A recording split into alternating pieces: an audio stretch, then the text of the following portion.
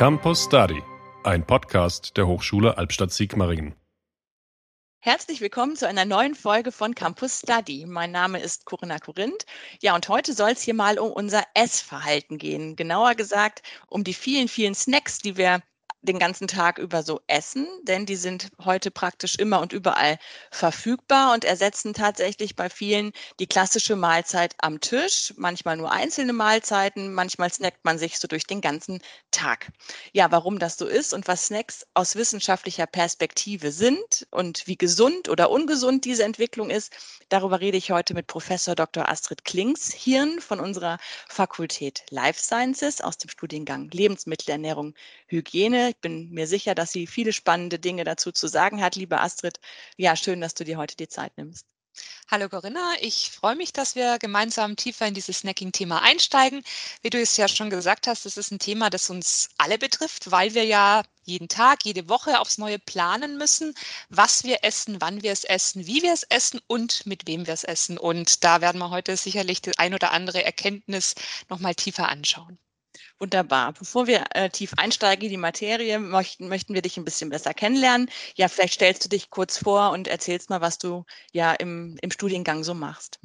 Sehr gerne. Mein Name ist Astrid Klingshirn. Ich bin Professorin hier an der Fakultät Life Sciences, hauptsächlich tätig im Studiengang Lebensmittelernährung und Hygiene. Und ich verantworte dort neben den Bereichen der Geräte und der Lebensmitteltechnik auch den Bereich der Lebensmittelproduktentwicklung. Und in dieser Lebensmittelproduktentwicklung, da schauen wir uns an, wie ein Lebensmittel von der Produktidee über die Definition der Rohwaren, also was kommt da zum Einsatz, über die Verarbeitungsschritte bis hin zur Produktion und zur Vermarktung gebracht wird tatsächlich. Also es geht da zum einen oft darum, dass man bestehende Lebensmittel in ihrer Zusammensetzung verändert, also zum Beispiel andere Zutaten wählt oder auch den Nährstoffgehalt, also zum Beispiel Zucker- oder Fettgehalt optimiert. Und das ist deswegen oft eine Herausforderung, weil wir immer darauf schauen müssen, dass sich das, was der Verbraucher von so einem Produkt erwartet, also zum Beispiel die Farbe oder die Textur, dass sich die nicht verändert. Und zum anderen geht es natürlich in der Lebensmittelproduktentwicklung auch darum, neue Produktkonzepte erstmal zu konzipieren und auch umzusetzen. Und da ist dann auch zum Beispiel Bestandteil, dass wir die Nährwertkennzeichnung umsetzen, dass wir das Produktlabeling machen und auch die Verpackung entsprechend auslegen. Okay, ich denke, das wird uns gleich auch in Bezug auf die Snacks noch beschäftigen, weil ein Snack muss ja nicht einfach nur ein Apfel sein, wie er am Baum wächst. Das kann ja auch wirklich ein extra als Snack konzipiertes Produkt sein. Was ist denn mit Snackification? Das ist so ein Schlagwort, was du mir gegenüber mal ja angesprochen hast. Was ist denn damit genau gemeint? Snackification unserer Essgewohnheiten? Ja, der Begriff Snackification, der ist derzeit tatsächlich in aller Munde und das beschreibt letztlich eigentlich den derzeit hauptsächlich dominierenden Trend in dem, wie wir unsere Mahlzeitenumsetzung tatsächlich gestalten. Und das zeichnet sich schon seit sehr vielen Jahren ab, dass das klassische Mahlzeitenmuster, also Frühstück, Mittagessen und Abendessen, mehr und mehr ersetzt wird durch Snacks, also durch eine Vielzahl an Mini-Mahlzeiten, die wir über den Tag hinweg immer wieder konsumieren. Und das ist insbesondere beim Frühstück und beim Mittagessen zu beobachten, dass das mehr und mehr durch Snacks ersetzt wird. Das heißt, der Anteil der Personen, die das Frühstück oder auch das Mittagessen unter der Woche zu Hause tatsächlich essen, der ist seit Jahren rückläufig. Und das ist natürlich im ganz, ganz engen Zusammenhang mit so Hauptmegatrends in unserer Gesellschaft auch zu sehen. Unser Ernährungsverhalten allgemein hat sich ja verändert und das betrifft dann natürlich auch unser Mahlzeitenmuster. Da spielt der Strukturwandel eine Rolle, die demografische Entwicklung, aber auch, dass sich unsere Haushalts- und Arbeitsstrukturen so stark ändern. Also wir haben immer mehr Ein-Personen- oder auch Zwei-Personen-Haushalte. Wir haben diesen zunehmenden Urbanisierungstrend, den Trend, dass wir immer länger auch Wege zur Arbeit etc. haben, was da alles mit reinspielt. Aber natürlich ist auch die Entwicklung, die wir seitens der Lebensmittelindustrie, also von Lebensmittelhaltbarmachungstechnologien da im Hintergrund haben, spielt da eine ganz große Rolle, dass wir immer einen größeren Grad an hochverarbeiteten Produkten haben, die genau diesen Trend dann auch aufgreifen. Und ganz wichtig ist natürlich auch, wie wir als Verbraucher in dieser Mahlzeitenumsetzung damit umgehen. Und da ist der Anspruch von uns allen, dass Mahlzeiten heute vor allen Dingen sich auszeichnen sollen durch einen hohen Convenience-Grad. Das heißt, dass die möglichst einfach und unkompliziert und auch schnell konsumiert werden können. Und es zeichnet sich, das ist, glaube ich, auch ganz wichtig zu sagen, bei dem Snacking-Trend auch ab, dass es nicht nur um dieses klassische Mahlzeitenmuster geht, das abgelöst und aufgelöst wird, sondern auch um Ort, Zeit und die Personen, mit denen wir essen. Das heißt, es wird ganz häufig allein gegessen oder derjenige, mit dem man die Mahlzeit isst, der wird dann rein situativ gewählt. Also das ist zufällig. Das sind immer wieder neue Begegnungen und Situationen, in denen dann die Snacks zu sich genommen werden. Und die wissenschaftliche Definition eines Snacks, die ist tatsächlich nicht so ganz eindeutig. Da gibt es unterschiedliche Ansätze. Früher hat man gesagt, eigentlich ein Snack ist alles das, was man zwischen diesen 3 Hauptmahlzeiten konsumiert. Also eine relativ einfache Definition. In anderen Studien findet man die Definition, dass alles, was so einen sehr hohen Zucker-, Fett- oder Salzgehalt hat, also was, jetzt sagen wir mal, ernährungsphysiologisch nicht so besonders wertvoll ist, dass das als Snack definiert ist. Das ist also vor allen Dingen Süßwaren und Knabberartikel. Und ein ganz interessanter anderer Ansatz sagt, dass alles das als Snack zu definieren ist, was nicht durch Hunger getriggert ist. Also was also nicht insulingesteuert auslöst, dass wir Mahlzeiten oder Essen zu uns nehmen, sondern rein durch externe Stimuli, also dass wir einen Geruch wahrnehmen, der uns dann einen Anreiz gibt, oder dass wir auch einfach aus Langeweile essen. Und in der Zusammenfassung kann man so sagen, heute essen die meisten Leute so 2 Hauptmahlzeiten und über den Tag hinweg 3 bis 5 Snacks in der Summe. Okay, ob das eine gesunde oder ungesunde Entwicklung ist, da kommen wir dann später noch drauf. Was ist denn heute so ein klassischer Snack? Also, früher, hat man vielleicht einen Apfel mal zwischendurch gegessen, wenn 'n Hunger kam, oder man kommt am Bäcker vorbei, holt sich eine Brezel. Wie sieht es heute aus? Was sind so Snack-Trends auch vielleicht? In der Summe kann man eigentlich sagen, dass aus jeglichen Lebensmittelkategorien Snacks abgeleitet werden können. Wenn man es jetzt anschaut, was derzeit dominiert, dann ist es ganz klar immer noch dieses Süßwarensegment, also Kekse, Schokoriegel, Milchcremeriegel, also zunehmend aber auch in dem Bereich Produkte, die wir auch im Kühlregal finden. Es sind herzhafte Knabberartikel, das können Cracker sein oder auch Nussmischungen. Stark im Wachstum sind Milchprodukte, also das sind Joghurt, Trinkjoghurts, auch Mousse-Desserts, Trinkmilchprodukte und auch Käsesnacks beispielsweise. Und da muss man heute natürlich diesen Milchprodukte-Begriff ein bisschen weiter sehen. Das sind auch diese pflanzlichen Ersatzprodukte, die das Segment sehr stark treiben. Wir haben auch ganz klar immer noch Obst- und Gemüseprodukte, wobei Obst heute hauptsächlich auch verarbeitet tatsächlich stark nachgefragt wird in unterschiedlichsten Formen von Fruchtriegeln oder Trockenobstvariationen, die wir finden. Auch Smoothies zählen da letztlich dazu. Und Backwaren und Getreideprodukte ist ein ganz großes Segment. Also wenn man sich das so anschaut, wo der Durchschnittsdeutsche hauptsächlich seine Snacks kauft, dann sind es immer noch Bäckereigeschäfte oder aber die im Supermarkt angesiedelten Backshops. Das ist Mhm. tatsächlich dominierend, das Segment.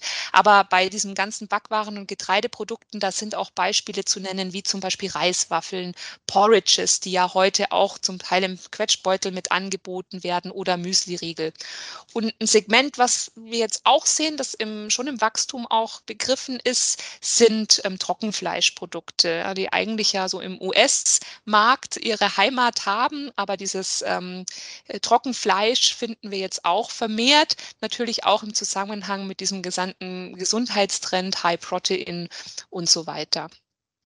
Und früher, glaube ich, das ist nochmal wichtig, darauf hinzuweisen, waren Snacks hauptsächlich ernährungsphysiologisch nicht so besonders ausgewogen, also Schokoriegel und Keks. Und das sehen wir aber, dass sich das seit Jahren ändert. Also der Verbraucher möchte, dass ein Snack zum einen gut schmeckt. Er möchte damit auch immer so eine gewisse Belohnung für sich im Mhm. Umsetzen, im Verzehr. Aber die Forderung ist schon auch immer, dass dieser Snack auch einen gewissen gesundheitlichen Mehrwert bietet. Also so Claims wie proteinreich, dass der Snack vegan ist, dass der ohne Zuckerzusatz umgesetzt ist, dass er einen hohen Ballaststoffanteil aufweist. Das sind Claims, die wir ganz, ganz oft bei den von der Lebensmittelindustrie angebotenen Snacks tatsächlich finden. Was ich so ein bisschen kurios finde, was mir jetzt schon ein paar Mal begegnet ist, sind, geschnittene Äpfel in der Tüte.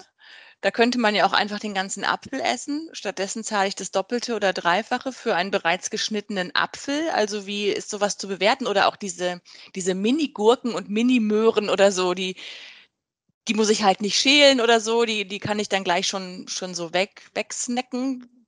Was ist davon zu halten? Tatsächlich könnte man das zusammenfassen unter diesem Begriff von High Convenience, Ready-to-Eat-Produkte, wie man das in diesem klassischen Vermarktungsjargon auch ausdrückt. Das ist letztlich auf die Spitze getrieben, was der Verbraucher unter dem Convenience-Begriff als solches versteht. Ja, das ist natürlich aus dem Nachhaltigkeitsaspekt, gerade wenn du so ein Thema ansprichst wie diese geschnittenen Äpfel, nicht sinnvoll, weil die Haltbarkeit des Produktes drastisch verkürzt wird und natürlich auf so einen Apfel auch immer noch zusätzlich was aufgebracht werden muss, damit wir nicht diese Bräunung der Oberfläche an und für sich haben. Ähm, Nichtsdestotrotz sieht man da genau das, was ich vorher schon auch ausgeführt habe, was der Verbraucher eigentlich erwartet. Das muss leicht zugänglich sein. Er tut sich damit auch immer einen Gefallen, wenn er sagt, wenn ich jetzt einen Snack kaufe, zum Beispiel diesen Apfel, könnte ich ja eine Backware haben, dann kaufe ich mir noch diesen geschnittenen Apfel dazu, dann habe ich den Mehrwert für mich, dass ich ja auch einen gesunden Anteil dabei habe. Also einfach die Zugänglichkeit wird auch seitens der Anbieter da so ausgelegt, dass man ja eine möglichst breite Zielgruppe auch anspricht. Mhm. Wie wirkt sich denn so dieser Trend auf die Gemeinschaftsverpflegung aus? Also viele haben ja trotzdem, auch wenn sie den ganzen Tag nicht zu Hause sind, ja die Gelegenheit, in eine Kantine oder in eine Mensa zu gehen, zum Beispiel. Und da könnten sie ja eine klassische Mittagsmahlzeit zum Beispiel zu sich nehmen. Also holen sich einfach ein Tellergericht, vielleicht noch einen Nachtisch dazu oder sowas. Ähm, ja, greift die Gemeinschaftsverpflegung trotzdem auch diesen Trend auf oder spielt es da eher nicht so eine Rolle, weil die Leute eben das Tellergericht wählen?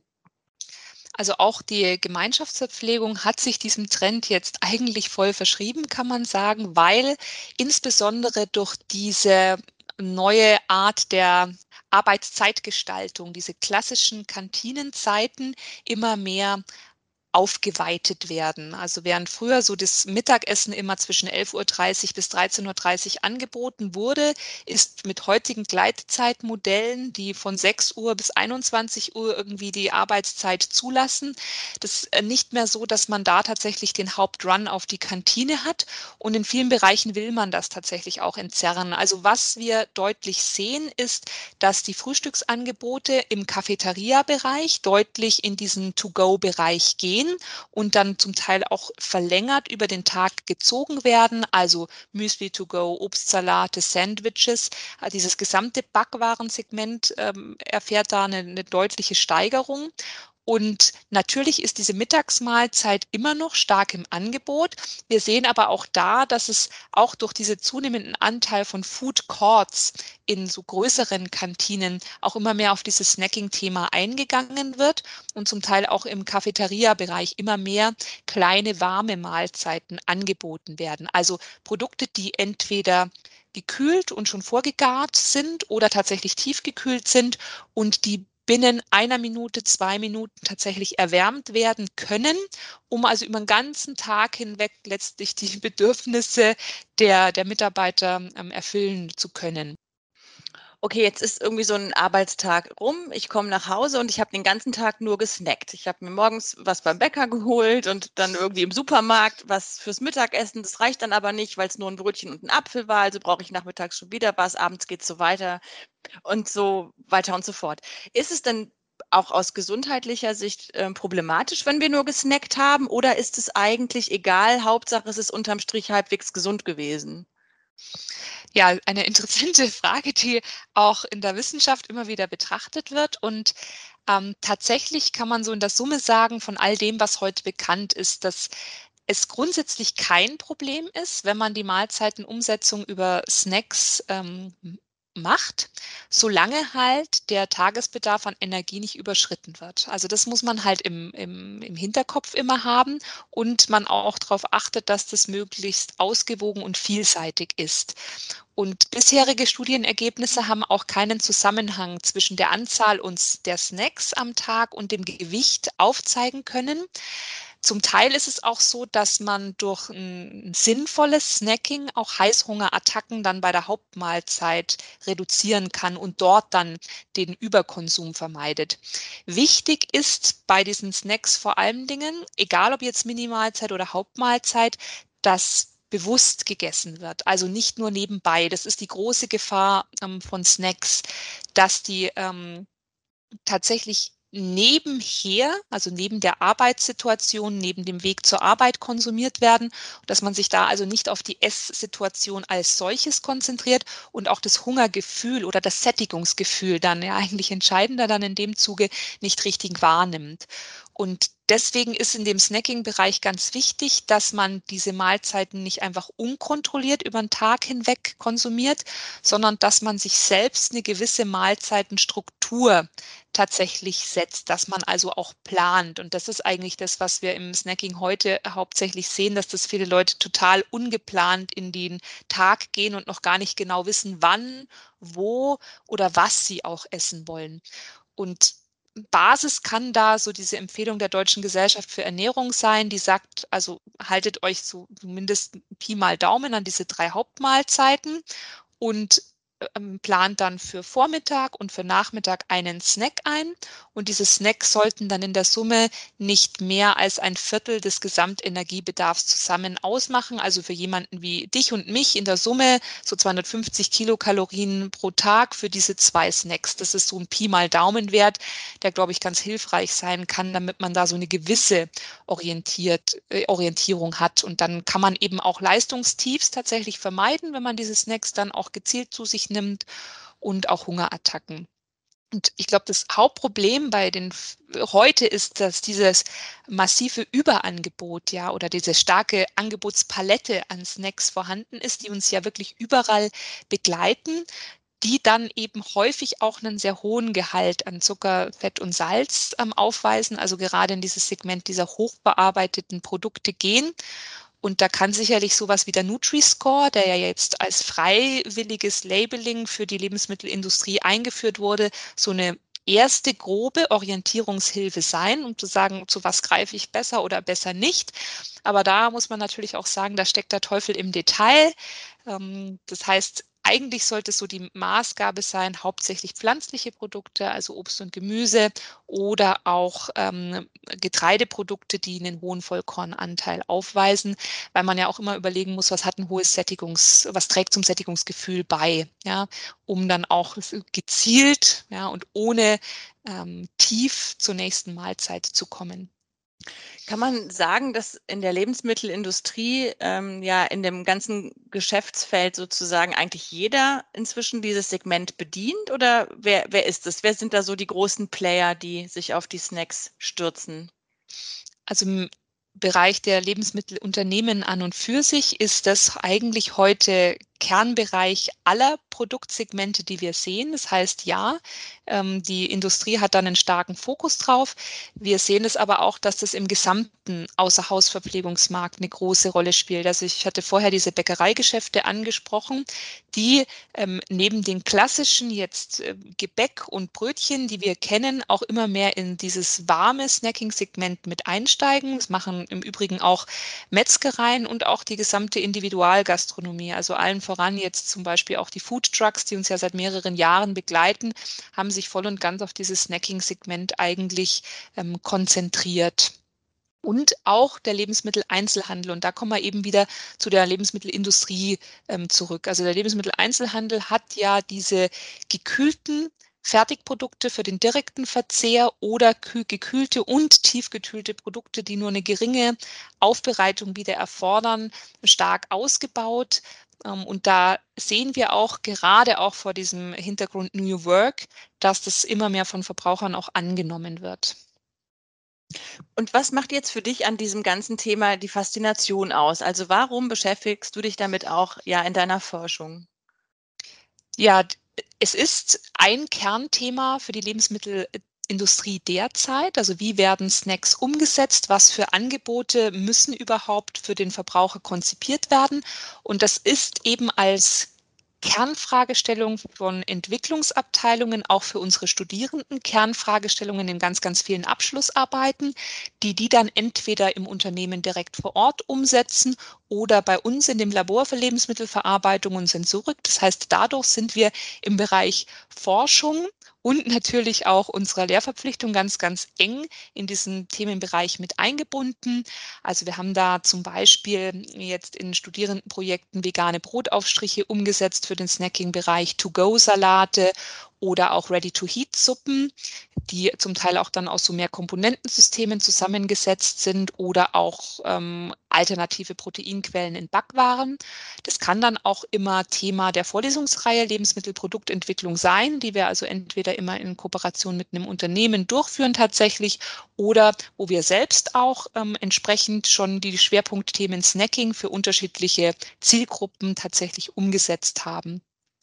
Und ganz wichtig ist auch bei uns in der Forschung, dass es nicht nur rein um die Herstellung des Lebensmittels geht, also die Produktentwicklung als solches, sondern auch die Fragestellung der Wiederaufbereitung ganz, ganz wichtig ist. Und da kommen wir in diesen Bereich der Großküchentechnik. Also auch Gerätehersteller müssen sich ja darauf einstellen, dass man sagt, wie kann sowas möglichst schnell so aufbereitet werden, dass es auch sensorisch ein optimales Ergebnis liefert.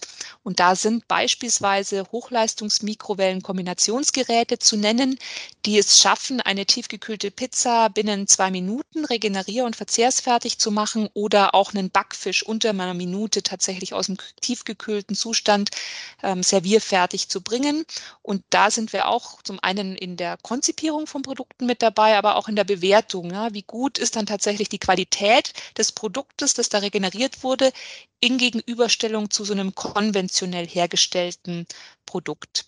Und auch im Bereich Nachhaltigkeit sind wir da aktiv. Also ein ganz aktuelles Beispiel, das ich da nennen möchte, ist ein Studierender, der sich zum Beispiel mit der Fragestellung beschäftigt hat, wie denn Essbesteck unter Umständen auch als Bestandteil des Snacks umgesetzt werden kann. Also der einen essbaren, protein- und ballaststoffreichen Löffel entwickelt hat, der also zum Konsum von Suppen und auch Milchprodukten genutzt werden kann, der das also ganz eigenständig von der Idee tatsächlich bis zum Prototypen umgesetzt hat.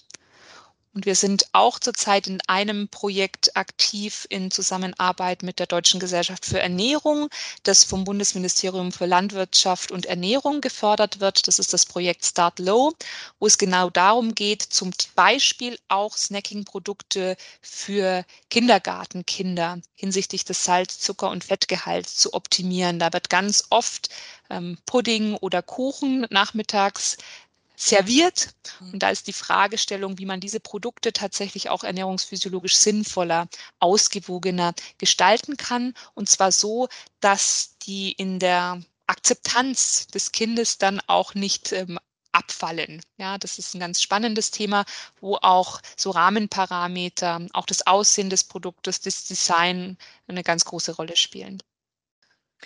Also ganz zum Schluss unseres Gesprächs würde ich ganz gerne nochmal auch für unsere Hörerinnen und Hörer die Frage klären, was ist denn jetzt eigentlich gesünder? Also ich kann ja auch ausschließlich gesunde Snacks zu mir nehmen. Ich kann ja auf Convenience auch verzichten und mir ein Vollkornbrötchen holen und irgendwie eine Möhre dazu essen. Ja, das ist ja letztlich auch ein Snack oder eine Handvoll Nüsse oder sowas. Hast du vielleicht am Ende noch ein paar Tipps für uns, wie wir gesunde Ernährung inklusive Snacks in den ja oft, ja, da jetzt ein paar Mal schon angesprochenen, doch sehr stressigen Alltag von vielen ja integrieren können?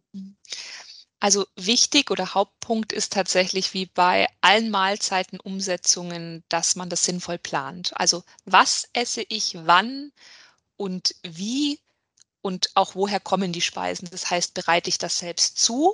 Auch kann ja nur ein Teilbereich sein. Und aus welchen Segmenten des Außerhausbereichs bediene ich mich denn, wenn ich es nicht selbst zubereite? Und da ist eben wirklich das Hauptproblem, dass sich Zeit, das selten richtig planvoll diese Snacking-Umsetzung erfolgt. In der Zusammensetzung muss man ganz klar sagen, sollte man immer den Fokus auf pflanzenbasierte Kost tatsächlich setzen. Da kann ich nur wieder die Deutsche Gesellschaft für Ernährung zitieren, die das eigentlich schon seit Jahren, Jahrzehnten predigt, also vor allen Dingen komplexe Kohlenhydrate und pflanzliche Kost dann mit einplant. Dass wir auch, das zeigt sich auch häufig bei den Getränken aufpassen, was häufig auch noch zusätzlich zum Snack konsumiert wird, was aber von der Energiedichte häufig kritisch zu sehen ist. Da sind auch die Smoothies durchaus kritisch zu sehen. Also da lieber auf das unverarbeitete Produkt tatsächlich zurückgreifen.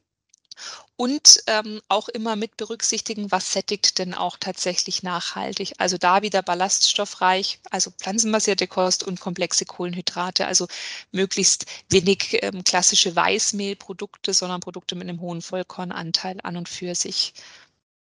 Alles klar, ja, dann nehmen wir diese Tipps mal alle mit nach Hause. Das war sehr, sehr interessant, liebe Astrid. Vielen Dank, dass du dir die Zeit genommen hast. Sehr, sehr gerne.